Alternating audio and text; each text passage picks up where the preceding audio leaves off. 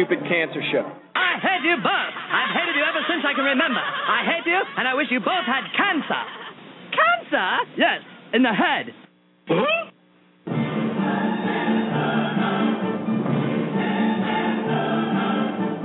I'm as tired as hell, and I'm not going to take this anymore. Pay no attention to that man behind the curtain. Are you telling me you built a time machine? Out of a DeLorean?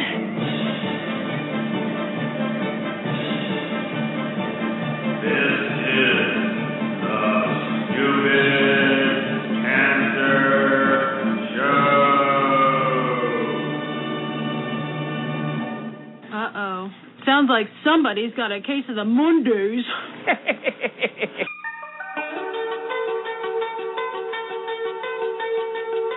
Hello there, children. Hey, kids. People seem to like me because I am polite and I'm rarely late. And now, the host of the Stupid Cancer Show, Annie Goodman and Matthew Zachary. Woohoo! Not that there's anything wrong with that. Because he has a lot of chutzpah. All right.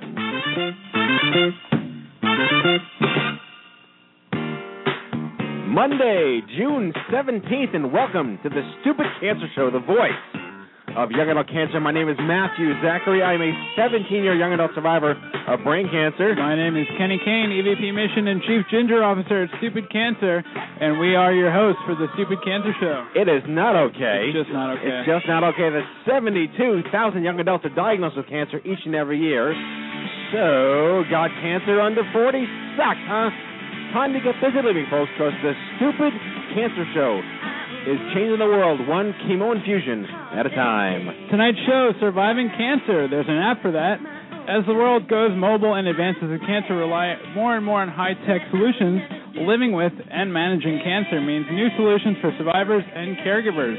Join us as we discuss the issue with Alex Fair, co-founder and CEO of MedStartr,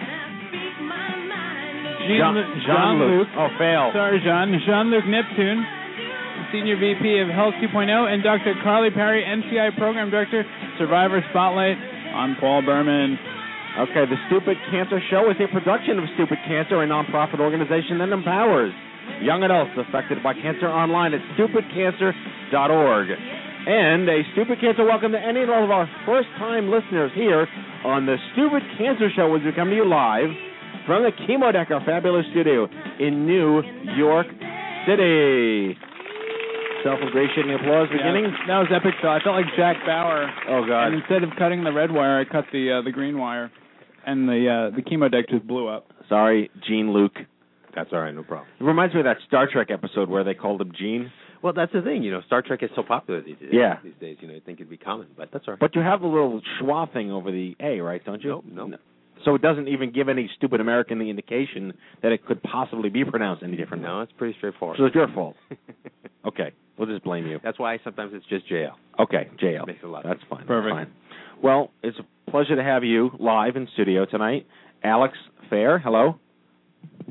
Hello. Welcome to our live cave here. Thanks for our having me. digital man cave here on the internet. Looking forward to an engaged conversation at the second half of the show.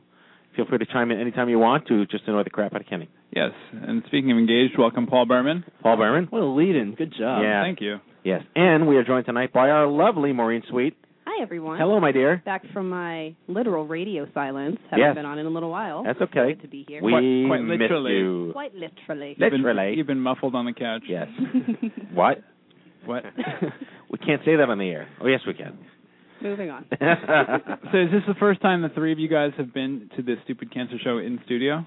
No, I was interviewed by Matt back in, 2009, when I had my clinical trials matching startup. Which was in this room. One of the coolest. I was going to bring that up. One of the single coolest products that came out, of the ideas that came out of the what we will be discussing, the digital health revolution, or as we would say in France, the revolution. This is actually my first show, my first in-studio appearance. And you live literally a block away. I wish. No, I'm actually in Jersey, sadly. Oh, okay. Well, a river away. River away. It's about like 17,000 miles in a rowboat. At least most people think so, but it's really just the rowboat. What city? It's Roselle Park, which Roselle Park people don't even know where Roselle Park is. What's the nearest mall? Short Hills? Paramus? Short Hills is probably the closest. That's all I can relate to. That's a good job, though. Yeah. For not being from that area, that's pretty good. Just a nice mall. Yeah, it's good. Yeah. That's how I rate myself. The pins in my Google map are based on the malls. The Spencer's in Short Hills gives you only the highest end Stupid Cancer swag. Right. Nice. Yeah. We love our sponsors. Yeah. We do love our sponsors. Anyway, I just wanted to talk about 3 cool things that happened in the last week since the show.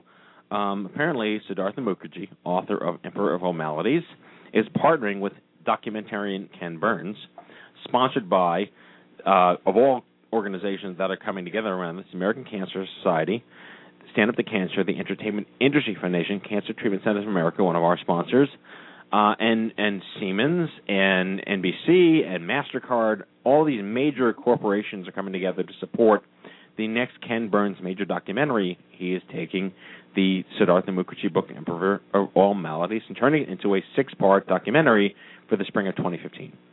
So we had the privilege and the pleasure of going to their, what would you call it, like a James Lipton-esque kind of... It was an announcement event with a little talk back. Yeah. Katie Couric was there. It was a lot of fun. It was super cool. Super cool. So I think the question that I would have for that is, and Katie did raise this, is how do we get the average American to watch 6-part documentary on cancer when we couldn't get them to watch the one about baseball? Right. And we like baseball. And it was an amazing documentary, and it did very well, but it did better when PBS did it during its drive a year after it was done, that people got it as a gift for donating than watching it live. What's going to get the rest of the country to actually watch a 6-part documentary on cancer in 2 years? Answer me, Kenny. You can incentivize it with Amazon gift cards. Right. Huge free travel mugs for watching. Free Stupid Cancer shirt. Right, exactly. Anyway, so that was the biggest question that I had. So I can't wait to watch it. I hope we have an opportunity to contribute to it. I know Sil Lake has been invited to contribute to it. But I do hope it does take off. It's very exciting. And maybe in 2 years, there'll be enough hype around it that will get the American public to buy into it and listen. And if you need to fill your 2 years, it's a 600-page Pulitzer Prize-winning book. That's right. Which I've started. You'll finish in 2 years. One page a day. Yeah. You'll finish in time for the documentary. Right. Perfect. Fingers crossed. We'll see what happens. And Maureen, you went to the annual Conference of Cancer and Careers. Yes, I did. I went to their national conference on work and cancer this past Friday. Tell us all about it. It was a lot of fun. It was my first time going. There were probably, I don't know exactly how many people, so if Rebecca hears me, I apologize. There were probably like 250, 300 people there. And I went to a bunch of sessions. I learned everything I know about Obamacare, I learned from that. Right. It was That's amazing, your T-shirt. Incredibly enlightening. Don't say that too loud, because then you'll have to defend Obamacare to all of the naysayers for like the next 4 years at least. But it's highly defendable, right? You learned a lot. Once you learn about it, it's highly defendable. But yeah, you know, but the whole all the pre-existing condition stuff. It was fascinating. They can't charge me based on my gender. It was great. I also learned just a lot of things about dealing with cancer in the workplace from every angle, from job change to leaving your job to being in your job, starting interviewing for new ones. It was wonderful. How about dealing with CEO brain tumor survivors? Was there any breakouts? I did ask a couple specific questions, and they just were not answered. I don't know how to. His benefits come in under 2015 plans. I am Jack's pancreas. So you also spoke this week or something? Or something, exactly. Gilda's Club here in New York City, great organization here in town, had a very small young adult meetup, invited me to come speak to about 8 people that came. It was very organic. It was one of those, like, you sit in a circle, but it wasn't awkward like a hospital kind of circle. And it was really great. It was just good to talk about what I do, my story. A lot of people don't know the details of my story, how it took me, like, forever to start dating and feeling like a person again. I mean, I'm 39 and married with kids. It's a far gone thought to remember what my life was like from the perspective of who I am today when you're just coming into the young adult world. But I was that 22-year-old that was impotent and infertile and bald and scarred and couldn't walk. And I was that kid for like 3 years, and I don't miss that kid at all. But that was part of the... I don't miss him either. No, I don't miss you either. So. We also have to say happy belated Father's Day to fathers in the room and also in the chat room and listening from afar. Yes, happy belated Father's Day to those we honor and those we talk about in memory of. Clearly important. Yes. Yes, I think it is time to bring out our star champion here. I will queue up. If you can guess what movie this is from, you win an extra prize tonight.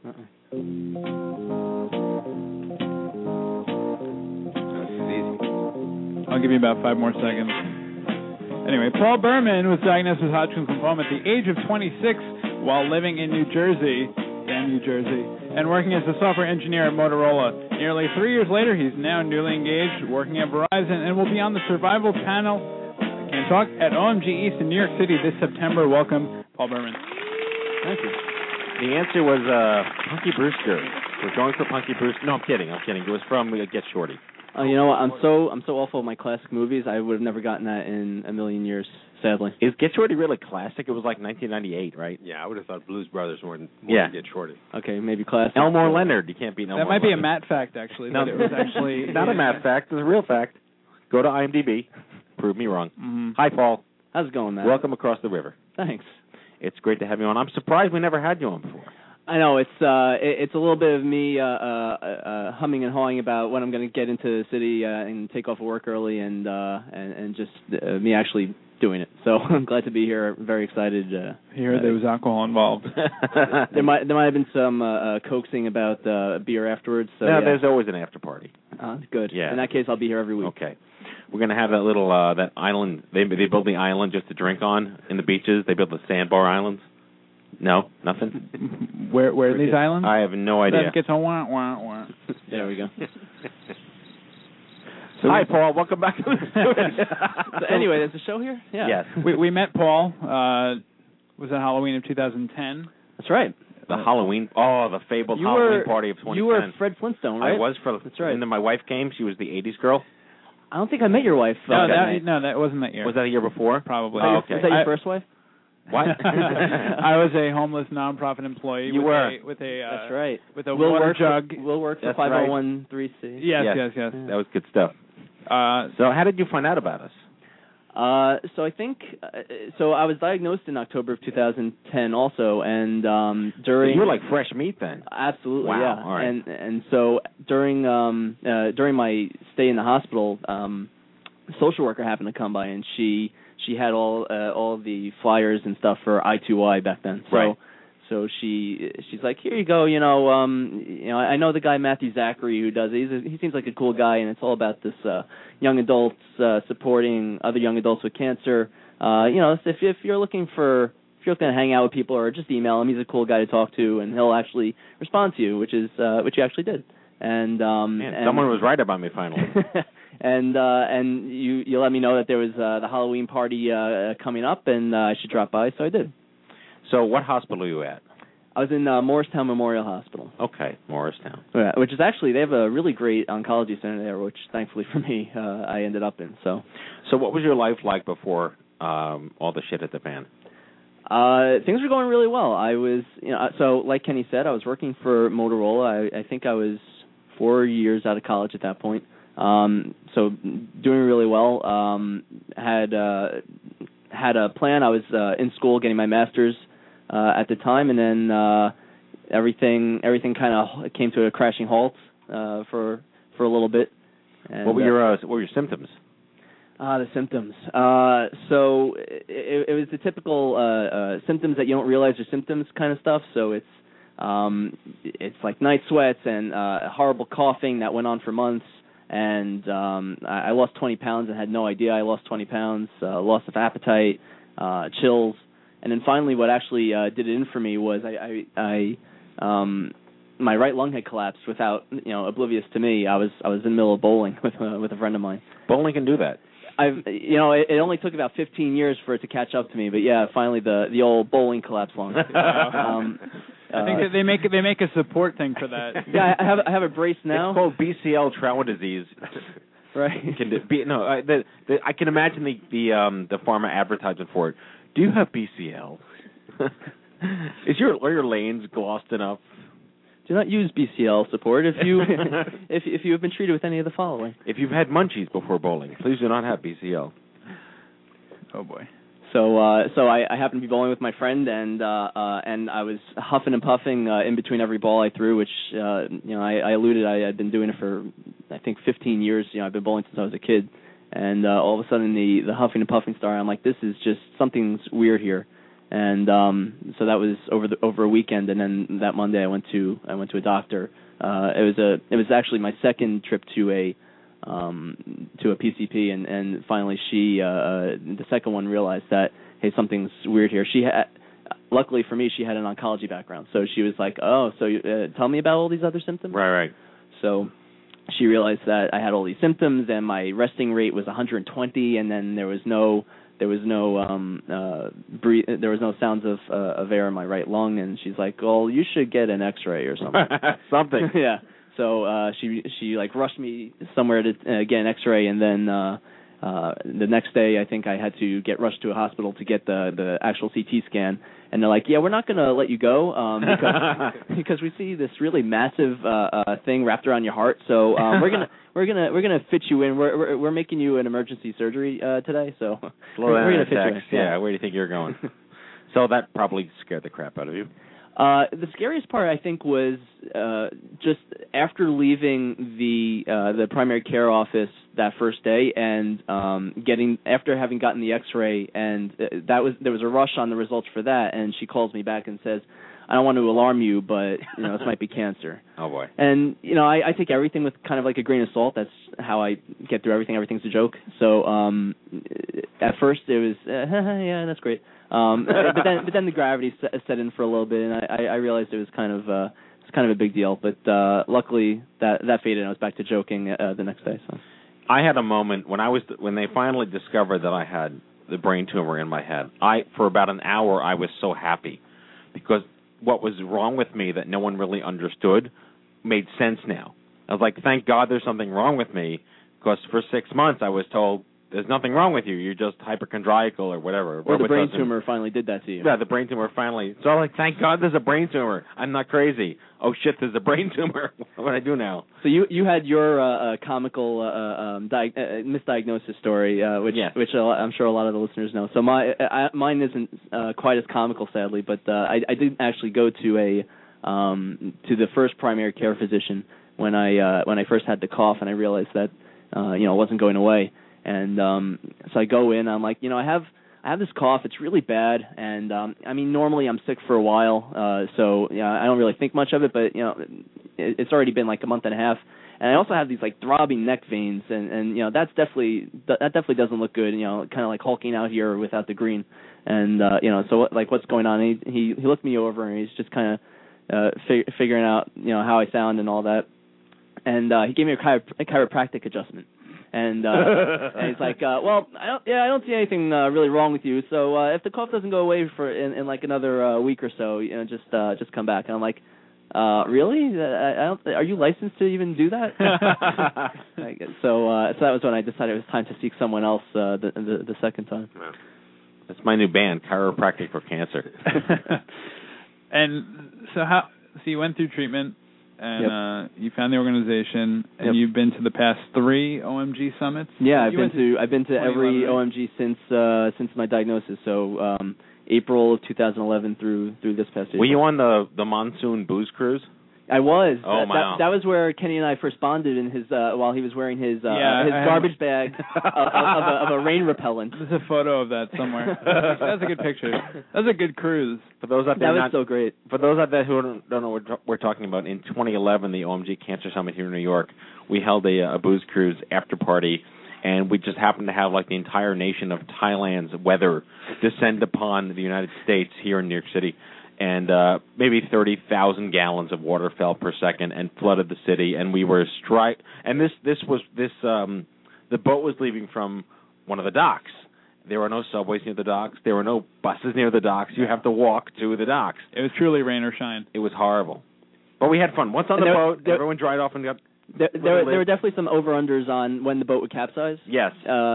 Somehow it didn't. There was a lot of shaking going on, but we didn't know if there were bedrooms on the ship. It was rough seas, yeah. I mean, stuff like that can happen sometimes. So you weathered that, and you're fine. Yeah. So what's your follow-up? What's your, we talk about anxiety and fear of recurrence and late effects and stuff like that. What's going on with that? Yeah, luckily, like I said, so I kind of joke about everything. So I guess kind of in the back of my head is always like the fear that it is going to come back at some point or maybe down the road because of how severe the original cancer was. That so I had 6 rounds of ABVD chemo and then a full month of radiation. So there's always kind of like in the back of my head that, well, I had so much radiation done and all, it's such a bulky tumor initially, maybe it's going to mutate into something else down the road. But your scans are clean now. No evidence. 2.5 years. Yeah, 2.5 years of so far cancer free as they say. But it never really ends. There's always the 6-month follow up. Do they talk to you about like long term effects of radiation at the heart? Not really. They kind of, if I remember correctly, and maybe it's chemo brain, but if I remember correctly, they mainly said you'll have like a lot of redness, you'll have a lot of itchiness, and maybe some irritation and stuff, but nothing really long lasting from the radiation. How many days of radiation? I guess it was 20 to 25 or something like that. Did they put you in that little like plastic cask that you had to lay down on, or was it all standing up? No, it was laying down, but I had these like handles behind my head that I had to grasp onto in order for them to kind of access the chestal area. You had to form the chestal. You had to form the TSA. TSA hello. Take the new TSA position, right? Exactly. Well, and are you athletic? I am. I was actually a lot more athletic back then before I had to put all that stuff on hold. But always a gym rat, a snowboarder, a bowler, football, baseball. Clearly, bowling is in the same category as snowboarding. Oh yeah, it's a very high risk, high reward sport. Lots of gravity in both sports. Yeah, which is clearly why you see so many people on TV that are bowlers in such magnificent shape and drinking and smoking. Yeah, that's fantastic. Yeah. And I'm going to go with snowboard bowling should be your career. I'm inventing that sport. Okay. Take it easy there. That's my other new band name. Snowboard bowlers. Yeah. So all right. So you're a tech nerd. You're a geek. Yep. You belong here clearly with Kenny and I, and we're slowly geekizing Maureen as we get ever more down the rabbit hole. Oh yeah. But how has technology in any way aided you through your healthcare navigation? Oh man. Or has it at all? Oh, definitely. I mean, for one thing, I got to learn more about you guys, and it's probably how I wouldn't be so involved with Stupid Cancer if I wasn't able to find out more about you guys through Google or through your website or through the blogs and stuff like that. But even like you were saying, just my healthcare in general, I feel like I got to learn more about. Everyone's now a doctor at home. They read up on their own diagnoses and whatever ailments they may or may not actually have. So I did some reading up on Hodgkin's lymphoma when I was first diagnosed, and the side effects of ABVD chemo. Is it okay to get ABVD? What are my fertility options? Right. How is the radiation going to affect me? And sadly, a lot of this was post facto because they kind of rushed me into chemo once they discovered what it was. But nonetheless. Well, the reason I ask is sort of like as a precursor to the second half of the show, because we have two experts here in the digital health world, and they're working within an industry that's trying to really innovate how patients engage with their own health during and after trauma and treatment. And you're almost like a live patient panel expert here to give them live feedback for these ideas, because there's a lot of great stuff out there, but the patients really don't know about it. A lot of the patients don't know about it. And this would be great too, to be able to have the kind of healthcare research and stuff at your fingertips that maybe even when I was diagnosed, we didn't really have, like, I think they'll talk, Jean-Luc and Alex will talk about more later, like the apps for healthcare and for kind of self-help and stuff like that. I think that's going to be great for future patients later on. So as an app developer yourself, do you believe that there will be adoption one day, not maybe on the level of Facebook, but will there be adoption for apps in healthcare? Oh, absolutely. It's really, what it'll come down to is really the caliber of people who are writing the apps and the material that they have to go on, because it's easy to get an app developer and it's easy to get someone who's an expert in cancer and healthcare, but to end up meshing the two together really well is where the bottleneck probably is right now, I think. And just getting the good information and getting something that's going to be useful to most consumers of the app, and also something that is they'll be able to come up with pretty easily and like push out with regularity and updates and stuff that people can actually tangible stuff that people can actually use. Like that'll be great. So what do you think was missing from your experience that you wish you had?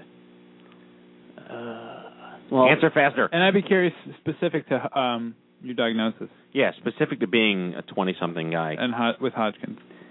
Well, specific to my situation, I was rushed into chemo. So I was admitted to a hospital on a Wednesday, and I was officially diagnosed with Hodgkin's on a Saturday. But they're like, okay, well, we need to wait for the biopsy results to come back. That won't be till Monday. But as soon as that comes back, I'm about 95% sure you have Hodgkin's.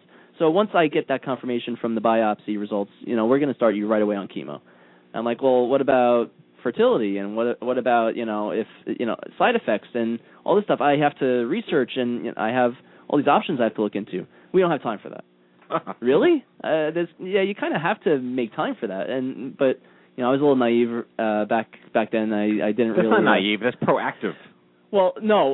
What I was saying is I was naive in the sense that I actually just went along with the doctor and said, well, okay, you got to rush me into chemo. It's kind of like he kept impressing the fact that it was a life or death thing if I didn't get the chemo right away. So I pretty much rushed into the chemo and didn't get as much time to look into the fertility stuff as I really needed. But from all the other stuff I've read, and this goes back to, I guess, the technology and doing stuff online question, all the stuff I've read about ABVD chemo is hopefully short-term side effects. So hopefully we'll see if I'm in the clear later on in the future. All right. Well, you look great. Thanks. You hate that when people say that? Oh, of course, because it's so patronizing. It is so patronizing.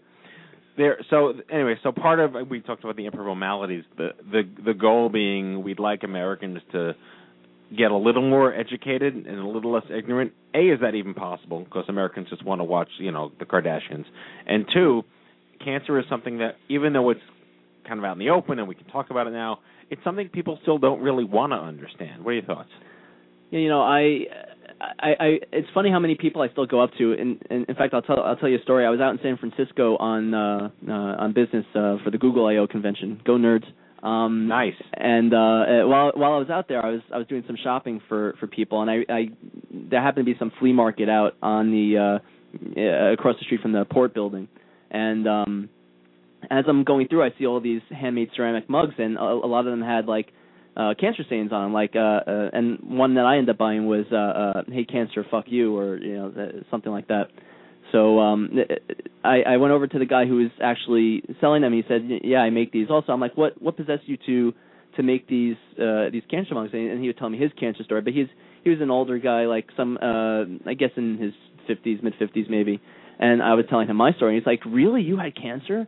And it's still like that kind of reaction is really what like what you still poor gets me. thing, you're so young and what? Yeah. Well, not just that, but just the general misinformation that there people our age get cancer, and that a lot of I don't know if it's like an older generational thing maybe, or it's just like people who aren't in the field just don't realize that there's still a lot of non-information or less informed people who just don't realize that there are young adults that get cancer. So I think there's a lot to be done. I think to inform people that there's still there's this whole group of people of us, and I think you said 72,000. Yeah. So yeah, it's incredible that people aren't aware, and I'm hoping that the documentary would help. But again, how do we get people to watch it? We have to put some sex in there, or or like, hey, tits, cancer. Oh, man. Exactly. Yeah. Anyway, so we're going to wrap, and we'll keep you on for the rest of the show, but this was great. My last thought was when I launched I'm Too Young for This back in 2007, a month later the New York Times did an article about it called Too Young for This, Young Adults with Cancer. And it was the year that the New York Times allowed live comments they launched live comments like January 1st, and this is one of the articles that first had live comments with embedded hyperlinks. This was a big deal in 2007, the New York Times. So they actually linked to the website, and they had open comments. And the first comment, I wish I took a screenshot of it. The first comment was, "I didn't know a 21-year-old could get cancer." Yeah. That was the first comment. It's literally etched in my brain forever. Yeah. But that's what we're trying to. And even years later, we still need to break that stigma that it does happen. And, right. And we need to find other methods of doing it. Well, thank you, Paul Berman. Thanks, Matt. You have been a wonderful guest. Kenny and I can hit up the news here real quick. Hello, I'm Kent Brockman, and this is Eye on Cancer. Just the facts, ma'am. All righty, Kenny. All right, Matt, head on over to events.stupidcancer.org, your one-stop shop calendar for all of our social and educational events nationwide. Something can be happening in your neck of the woods, and we certainly don't want you missing out. Matt, we have meetups happening in St. Louis and North Carolina. St. Louis, huh? Yes. Is that our first one there? No, it's the second one. Nice. Very nice. Oh, is that the Paymasters? Yes, partnering with Hope for Young Adults with Cancer. Fantastic. Yes. Good luck, guys. All right, the Stupid Cancer Forums have almost 5,000 members. This is a premier online cancer community to connect with survivors, patients, parents, and caregivers just like you. Visit stupidcancerforums.org and sign up with Facebook. Matt, I don't know if you've been there lately, but the Stupid Cancer Store has a brand new layout. Actually, you did because you gave me some OCD feedback about it. Yes, my OCD it has feedback. Scores of awesome products for sale. As mentioned on the site itself, 100% awesome. Wear Stupid Cancer, be proud, stupidcancerstore.org. And that is your Stupid Cancer News. All righty. Now it's time for the big guns. You can guess what movie this is from. You get a prize, too. Jean-Luc Neptune is a physician, entrepreneur, and executive with extensive health technology innovation experience, combining a unique mix of clinical, business, and technology expertise. Alex Fair is a white guy. No, I'm kidding. Alex Fair is an innovation leader, ex-scientist, executive public speaker, business developer. He's the curator of MedStartr. And Dr. Carly Parry is very smart. She's a PhD MSW. She's a program director of the Process of Care Research Branch of the Behavioral Research Program of the National Cancer Institute. Say that 10 times fast. Please welcome Carly, Alex, and Jean-Luc. Carly, how you doing? Doing great. Thank you for having us. Thank you for tweeting us. I was so impressed, like the government's tweeting us. Isn't that exciting? It's super exciting. I'm going to add that to my lapel pin list. I've been tweeted at by the government. Well, they're already watching us and listening to our conversations. They might as well start tweeting us. Got it. If the NCI is watching me, I'm scared of that. I don't care about the NSA. The NCI, what are they watching me for? Well, anyway, I'm really, really excited that we're able to put the show together. It's been a while since we've discussed digital apps, digital health, and just what it is, how it's evolved over the last 7 years since its inception. And I guess I'd just like to start with JL. You're a doctor. Were you a practicing physician, or what is your doctorate in? Sure. So I went to Columbia for medical school, and I did a residency in internal medicine at Presbyterian Hospital, so saw a lot of oncology patients when I was there. And I'm a licensed physician. I passed my boards, but after I finished my residency, I went and I got an MBA and have been doing business-related stuff that touches healthcare in some way, shape, or form since then. So what inspired you to not go into practice? Well, it was part of my plan from early on. I was always interested in taking care of patients and doing research, but I was also very interested in this big industry that is healthcare, a very big and complex industry, and over the last couple of years have developed the interest in the digital part of it and all of the interesting things that we're doing with technology to help patients. And I think one of the things that makes me sort of unique in the space is that I still have the classical academic training that says you have to go directly to chemotherapy right now and you can't stop for a moment, as well as sort of this new digital world, this patient advocacy and empowerment world, and I get an opportunity to straddle both, and I can sometimes help people understand why doctors are saying what they're saying and also help the doctors understand what the patients are saying, and we'll discuss this in a little while, but that's a big theme in what we're seeing in app development these days. It's not so much people developing apps on their own and just developing apps for the sake of them, but working in tandem, hand in hand with patient groups to develop apps that solve real problems that patients are facing. Now, Alex, you've been at this game for a while, but you are an ex-scientist? Yeah, sure. I started as a physicist, and then I noticed everybody in my family's dying of cancer, and so I switched tracks, went into oncology and then pathology, and then about 3.5 years in, my mentor, had decided that he was not going to be in science anymore, so I was going to have to find a new mentor. So I said, let me start a company. And so I created an evidence-based medicine app. Back in 1996.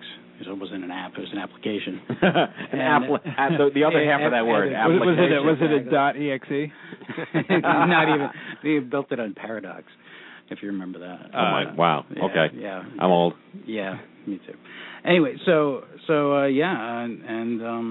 that took off and got bought by a big company, and so MedStartr is my 7th, and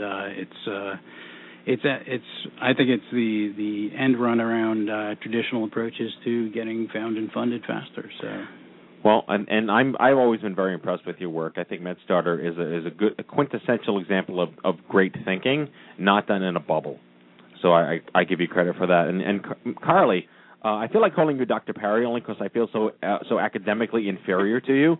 You have so many credentials. You have a doctorate a joint doctorate, as if one's not enough, in social work and sociology from Michigan. Go Blue. Maureen's impressed that I knew Go Blue. Go Buckeyes. Sorry, I'm from Ohio. And I would love to learn more about how the NCI has started to take a more active role adopting 21st century philosophies on solving issues that may not necessarily be directly clinical. Absolutely, and I will mention, since you asked the others too, that I got into this work because my mother is a 17-year cancer survivor, and that was the genesis of my entry into this before all the doctorates. And the work at NCI, the body of evidence that we're working to develop is on survivorship care planning. And as this audience is well aware, there's an increasing number of cancer survivors that's growing quickly, and many survivors are at risk for or are already living with late and long-term effects of cancer in their treatment. We've seen medical after effects, psychosocial after effects, social after effects, and there's been growing concern about how do we best deliver follow-up care to address survivors' ongoing needs, with the recognition that there can be difficulties coordinating follow-up care for this population, especially at the end of treatment transition. In 2006, the Institute of Medicine came out with a report that recommended survivorship care plans as one potential mechanism to support better communication and coordination of care at end of treatment. But there hasn't been a lot of consensus on how best to generate or deliver care plans, and if they're even effective in helping survivors get their follow-up care needs met. And this is what led to this innovation. We needed to understand how best do we use technology to develop and implement survivorship care plans and care planning interventions, and how do we assure that these care plans are created to be meaningful living documents that will be useful to survivors and to care providers. And one of the ways to move forward in our understanding is through challenges like the one that we're discussing tonight. Well, I'm a closet anthropologist, and I've been, as a cancer patient, a cancer survivor, a cancer caregiver, as a musician and a nonprofit guy, and someone who is a bit of a tech nerd as well. I've watched the last 18 years truly innovate and change the way patients engage with their own health. I'm excited about the development of this field only because the word survivorship, you can't have a survivor care plan until people understand the word survivorship. And that word didn't even exist until 1986. It was invented, but it wasn't really a publicly digestible term until 2005 when the National Action Plan for Cancer Survivorship came out. But even still, here we are almost 8 years later, and getting adoption from patients to understand that even, we get angry at the general public who don't understand that when the doctor says, you're cured, go home, that's not the end of the story. But being able to articulate that across multi-generational levels of engagement with patients around the country, what are the biggest barriers then? Because we know it has to be done. We know it works. We know there are clinics around the country that have this and it's productive. Dr. Parry, what do you see as the biggest barriers? The barriers to actually implementing true standards for survivor care plans. The challenge are at the moment we don't really have an evidence base that tells us exactly what is the best content. There are recommendations that need to be tested, and that's the science that we're promoting at the moment, but we don't understand the best way to do it, and we don't yet understand exactly what survivors need to have in them and what will be useful to the whole variety of stakeholders who need to be using these care plans. which is providers, it might be insurers, it might be survivors, it might be family members, all of the above. And the platforms might need to look a little bit different for each of those populations as they're accessing and using it, right?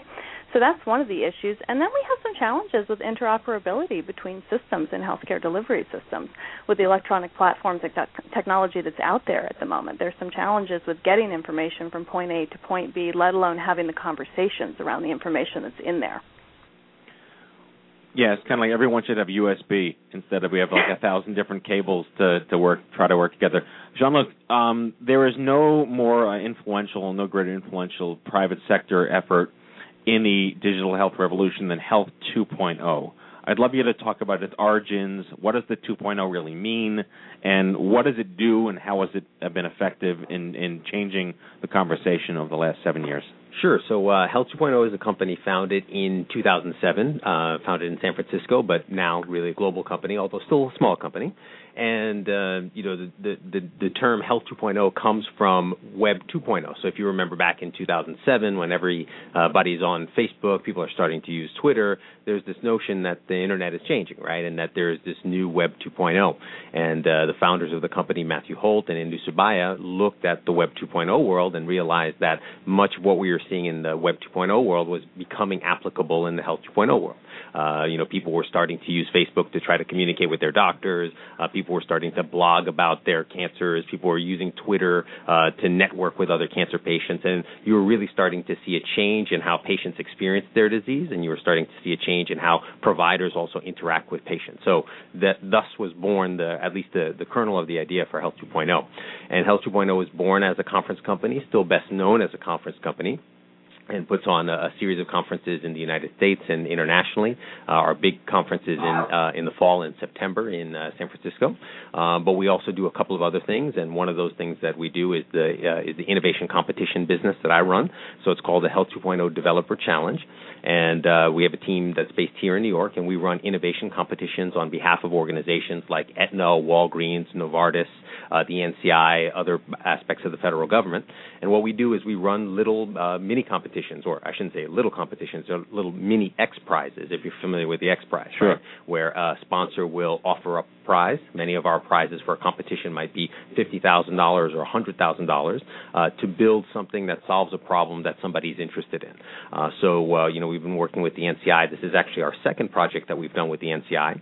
And the point of the competition that we've been working on, called Crowds Care for Cancer, is for teams of technologists, developers, and they can be people who write code, people who design products, people who develop technology in some other way, like Paul, to build applications that allow patients to transition from being cancer survivors, in which they're getting lots of in-close care from specialists, and moving more into the primary care world and dealing with the fact that now they're not maybe going to be as monitored as closely, but they still have to think about late effects, long-term effects. They have to think about monitoring, and they have to make a whole bunch of decisions. And although I do not fit your definition of young, I'm 42 now, I am a young cancer caregiver at this point right now, and I can tell you it's really, really challenging, even within the specialty care environment, to take care of somebody who is sick with cancer. Right. And it gets really hard once that person comes out of that specialty world where there are lots of eyes on them to the primary care world. So we've been running this competition. We've had a lot of excitement, and Alex will talk a little bit about it as well. So, Alex, what has it been like to see the government get involved in the X Prize philosophy in digital health for you? Yeah, it's really a gratifying thing to see the government get involved like this. I mean, what better use of taxpayer money to be decided by the actual crowd who cares about it most, right? So typically NIH grants and things like this that I used to write, they're decided upon by groups of scientists. So if you didn't send it to the right group of scientists, then it wouldn't necessarily get funded. So, or sometimes by executives at companies. So most of the actual deciding of the $100 billion or so that's spent on healthcare innovation in any given year is decided by executives and scientists and people like this, which they're really knowledgeable. But at the end of the day, it doesn't actually get out to market and doesn't necessarily serve the actual taxpayer who's paying for a lot of it, either right, directly through paying for the medicines or through paying for paying your taxes. So when HHS and NCI in particular came to us and said we'd really love to run a challenge and really get your crowd involved, because one of the things that MedStartr has been able to do is to translate Health 2.0 solutions And just a little background, I run Health 2.0 New York City, which is a chapter, one of 66, I believe, Jail? Something like that, yeah. Chapters around the world. We were the first one, I believe, first one outside of San Francisco. And the best one. Oh, yeah, absolutely. No, we've got 3,000 members of people like me and JL and you guys, and it's an amazing community. And one of the things that I saw as an entrepreneur in the community and, one of the leaders, was that you could get a great idea, you could build it, you could think that you had it right, you could talk to one doctor, talk to 10 patients, but at the end of the day, you didn't know it was going to get adopted, and you didn't know that it was going to be used and loved and utilized. So the crowd, when they come into an app, to an application on or a project on MedStartr, they're going to tell you pretty directly, right? Because they're going to buy it or they're going to not buy it, and so you get that adoption curve. You figure it out very quickly. You figure out your business model and all sorts of things. So when NCI came to us and said, we would like to run a challenge that has a crowdfunding component to see which one people really love and which ones they're going to adopt and which ones they're going to work with, that was very inspiring to me. And I just love the fact that they wanted to work with us. Well, it speaks to me interestingly because I remember when Stand Up to Cancer first launched, no one really quite knew how it was going to be any different than any other large cauldron of money going to something. But they were really able to truly define how their differential model. And the traditional model, and Jail, you probably know this, is research, you chase the money. You have to do the research where the money says you have to do the research. They really flipped it on its head and basically said, this is the research we want to get done, come do this research. And they brought together groups of doctors and brilliant scientists to basically say, these are the topics we basically think make the most sense. So instead of you having to search for where the next dollar is, here's where the next dollar is, and join these teams. And they were actually able to get past the whole ownership of published rights and the territoriality to get your CMEs and accreditation and blew the model away. And they've raised like $300 million since 2008 to do that.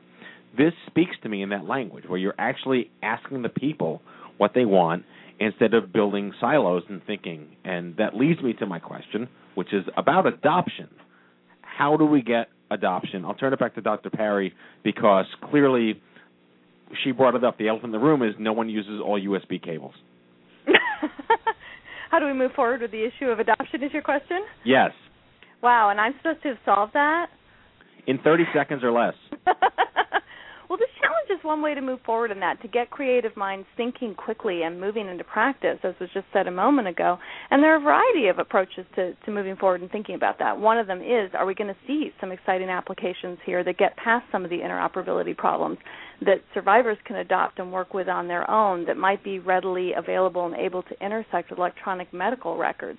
These are some of the challenges, but just getting the word out there, too, is really important. Understanding that survivorship care planning is an important issue we need to be working on, and tackling this is critical. And so this joint effort with the Office of the National Coordinator for Health Information Technology and NCI is really a way for developers and researchers and innovators to think about new information management tools and applications that can help survivors manage their health and health care, and let survivors get in on this design as well. This challenge includes a co-design requirement in which designers are asked to get for feedback from users of the tool. So this is a place that patients and survivors can help solve this problem too. So in a free market economy where everyone has great ideas and is launching their next digital health, venture-funded interest, how do we get standards? What is the goal? Is the role of the government in some way to wrangle a lot of these very intelligent, well thought out startups to start thinking more along the lines of standards? We're hoping to prompt people towards innovation and also be thinking about the evidence base. We are promoting science in this area as well, and we're hoping to promote collaboration between researchers and innovators to move forward from this next step. So, all right, so let's talk more about, I guess to turn back to Alex, let's talk about this NCI-funded innovation challenge. What are the topics that the public got to choose from? Well, so what we asked the innovator community to do was to come up with ideas that would help survivorship go on and help people interact with their care planners and providers, and to come up with ways that would make that easier and faster and better And so we actually had 30 amazing applications for this challenge, which I believe is about 3 times more than we expected. And there's some really amazing things among those applications. I mean, I looked at a bunch of the applications, but I worked directly with the 3 finalists. Dr. Michelle Longmire created this beautiful application called Together, built on a platform called Medable, which is really about big data and how big data can help help apps be better. And you can find all of these, incidentally, at MedStartr.com/crowdscare. And then a activated patient engineer who had already had a great successful startup and sold it. His wife got sick, and he decided to create Patients with Power, so a true patient empowerment app. And it fits exactly with what you were trying to do, Paul, what you would have wanted at that moment when you get that diagnosis. You need an immediate answer of here's the criteria that are important to me. What's the best care plan according to guidelines and established data that's out there? And a third one called Journey, My Care Plan, by a company called Journey Forward, is really it's an amazing thing. They've actually been around for a while, but now they want to go to that next level. They've been making care plans that doctors and patients have been using for a long time. They're up to version 4.1 of their application, and now they want to make it into an app kind of thing. So what is the adoption of? Are these still betas, or are these out there in the app stores? Are people downloading them? Well, we said this is like a fire up your napkins kind of moment, right? So, I mean, it's like... I like that. I like that expression. Yeah, well, I mean, we want people to live healthily ever after, right? So we wanted ways that would be new and novel. And what I thought was really beautiful about what NCI and ONC wanted to do was that they wanted to see something. They said that there's a problem that exists for 14 million Americans, and there's no solution. So let's get something that works for people, and let's get the people involved in what it is. So that's what Carly's talking about, is with the co-design element. And if you look actually on the projects on MedStartr, you see a lot of comments. I think one of them has at least 27 comments just about that particular that particular app. So it's great because you got people saying, "Oh yeah, I like this." Not a lot of people saying I don't like this, because you get that the first mover advantage of everybody loves the idea of something being there. And so you're not getting a lot of critical feedback yet, which is good, I guess. I mean, but I guess they're on the right track. I know the Together app, I mean, I look at the way it's designed, and I just think, I mean, I shouldn't play favorites, but I love the design of that. But, the guidelines of Patients with Power, and just the idea of Patients with Power, that's very important. Dr. Parry, what role does the National Comprehensive Cancer Network play with its guidelines for survivorship in these survivor care guidelines models you're trying to build? Well, the guidelines that are out there at the moment, as I mentioned, in 2006, the Institute of Medicine came out with a set of guidelines about what they thought might be recommended elements of a survivorship care plan. And then the ACOS Commission on Cancer also came out, which is an accreditation body, and said that survivorship care plans should be in place in accredited institutions by January of 2015. NCCN has also talked about survivorship care plans and wanting to be in place. So there's a lot of movement at the moment behind saying, let's get these in place, let's do it soon, we think this is a good idea. And so the question now is more needing to see the evidence and needing to see how best to put them in place. So there's a lot of momentum behind accreditation bodies at the moment, and what we want to see is how to do it. All right, so that brings me to the elephant in the room, which is one size fits all? Probably not. And I'll go back to my first date with Health2Con was actually at their inaugural conference in September, in the fall of 2006 or 2007 in San Francisco. And I was invited. I had no nonprofit. I was just a guy. I was the pianist. I gave a concert there. And I made a comment, an ersatz comment, which is basically kind of the obvious, which is that the average American who is in need of this navigation through mobile or online is usually technologically averse to adopting platforms that their kids don't tell them they should trust. But yet the usability and the experience of using the apps is incredibly adoptable, but by a generation that doesn't necessarily need them. And that kind of got me kicked out of Health too for a few years by saying that, because no one really wanted to hear it, but I was just being honest. Is there a larger strategy for a one-size-fits-all for survivor care plans or digital health apps? And maybe, JL, you can talk about that. Sure. Well, I think most people who are developing apps, well, I'll back up on that. I'll say maybe not everybody developing apps understands that you have different users and different use cases, and that those different users and use cases have special requirements, right, that need to be customized for each user. As I was saying before, what we're trying to do with projects like this is help people understand that there are these different populations, right? So there's the 20-something guy who gets diagnosed with Hodgkin's. There's the 70-something-year-old guy who gets diagnosed with a brain tumor. There are very different populations that have different needs, that have different experiences with technology, and you have to design for them. I can say, living in the space day in, day out, that we talk a lot about technology, but it feels like every day we're talking more and more about UI and UX. Right. And wait, which stands for? User interface and user experience. Right. And realizing that you could have the best technology in the world if the interface between the user and the machine is suboptimal, nobody's going to use it. Right.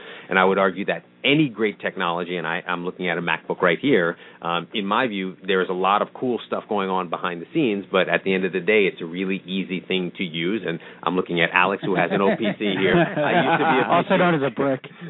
I used to be a PC guy, but I moved to Mac in large part because even though I was very technical, this is a much easier machine to use. It's a much better experience, and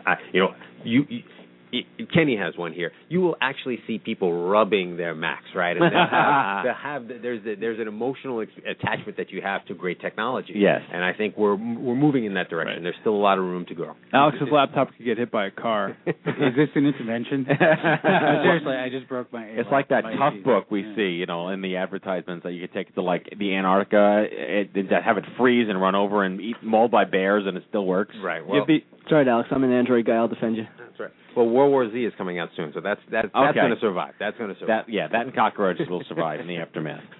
So, Dr. Parry, in terms of the government's projections or future role, what is your expectation or hopes for this competition? We hope to see a lot of feedback, especially we hope this audience will be inspired to help us find solutions with the challenge and to give feedback on what are the best apps that are out there and move this forward. It's going to be going now for about another month. I can let Jean-Luc and Alex speak about that a little bit more before finalists are decided, and then we'd like to see some collaboration coming off this, perhaps between developers, researchers, other innovators, to keep moving forward and developing the evidence base and moving these into practice, that adoption that you're talking about. JL, do you want to go into that a little more? Sure. It's pretty simple. If you'd like to learn more, you can go to the site that Alex mentioned. You can also come to our site, www.health2challenge.org. We have that challenge, and we have a bunch of others going on as well. But, we launched the challenge in May. We announced the finalists that Alex mentioned at the Health Datapalooza that happened in June. We are currently giving those three finalists exposure on Alex's platform. And the end of the crowdfunding phase is July 5th. We're going after the teams get feedback from the crowd, they will actually submit working prototypes. So they go from ideas on a napkin to an actual idea that they have to submit. The deadline for that is July 12th, and then we'll be announcing the grand prize winner about a month after that. So if you had to go back, got about 3 or 4 minutes left. If you had to go back in time in 2007, what would you want to say to the industry back then that they just didn't know they needed to know? That healthcare is a different beast, and that there are a lot of people who envisioned a Facebook future for healthcare and don't necessarily understand how complex the healthcare industry is, how big it is, how hidebound it is by tradition, by culture, by regulations, and that you can't just get frustrated because not everybody's on Facebook and Twitter and changing the healthcare world. And I've seen that in the sort of almost boom and bust of enthusiasm. Maybe it's the hype cycle or whatever you want to call it.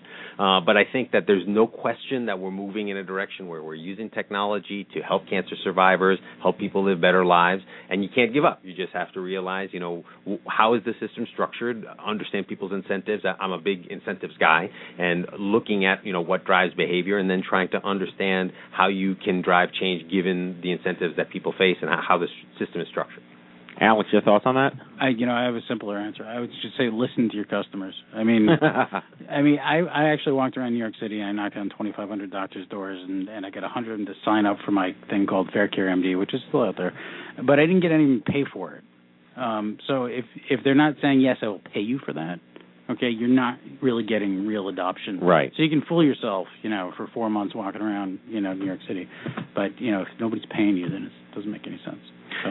Dr. Parry, what role do you think the nonprofit patient advocate world has to play in the private sector industry you're working in? Wow, that's a tough question. What role does the advocacy world have to play in the private sector? Well, the advocacy world can inform what's happening in the private sector by weighing in. It's exactly this question Alex was bringing up of listening. Being able to make sure those voices are out there and driving these kind of technologies so they actually meet survivors' needs, and then really helping us move towards applications and innovations that are also evidence-based. Those would be the two directions that I think they can really help with. JL, do you have any thoughts on the role? I mean, has Health 2 worked with any nonprofit organizations in the past? Good question. I know we've had a lot of patients involved in the conference, more so especially in the last year or two. Again, I think the patient groups bring with them their experience and their desire to help people build things that are actually useful to them, right? And I think that there's, the frustrations that I talked about before about people developing technology that doesn't really solve a problem has brought about this collaboration. So we see a lot of patient involvement. I can say for sure that the federal government is very interested in patient involvement, and there's been a big focus at one of the big operating divisions at HHS around the consumer and consumerism, and I think you see it reflected in the products that actually get built. Because to the best of my knowledge, just going back 7 years, the only real nonprofit that I remember actually entering the space was Livestrong, because they had the iPad app for navigation, and I don't know where that is at this point with adoption or if it has done anything good for the industry itself, or if it has helped patients, or if it just became another one of those like boom and bust dead-end apps.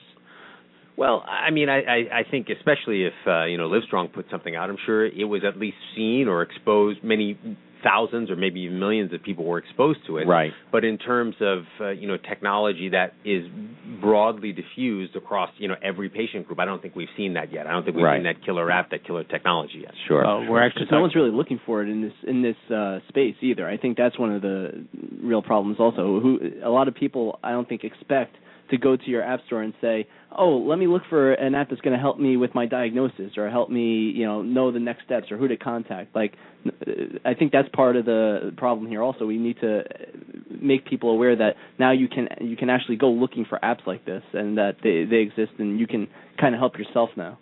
You can also be part of the creation process. You can co-develop and you can make them exist. I mean, we've had thousands of people adopt new ideas through MedStartr in the last year, and that's making a difference. And big partners coming to play too.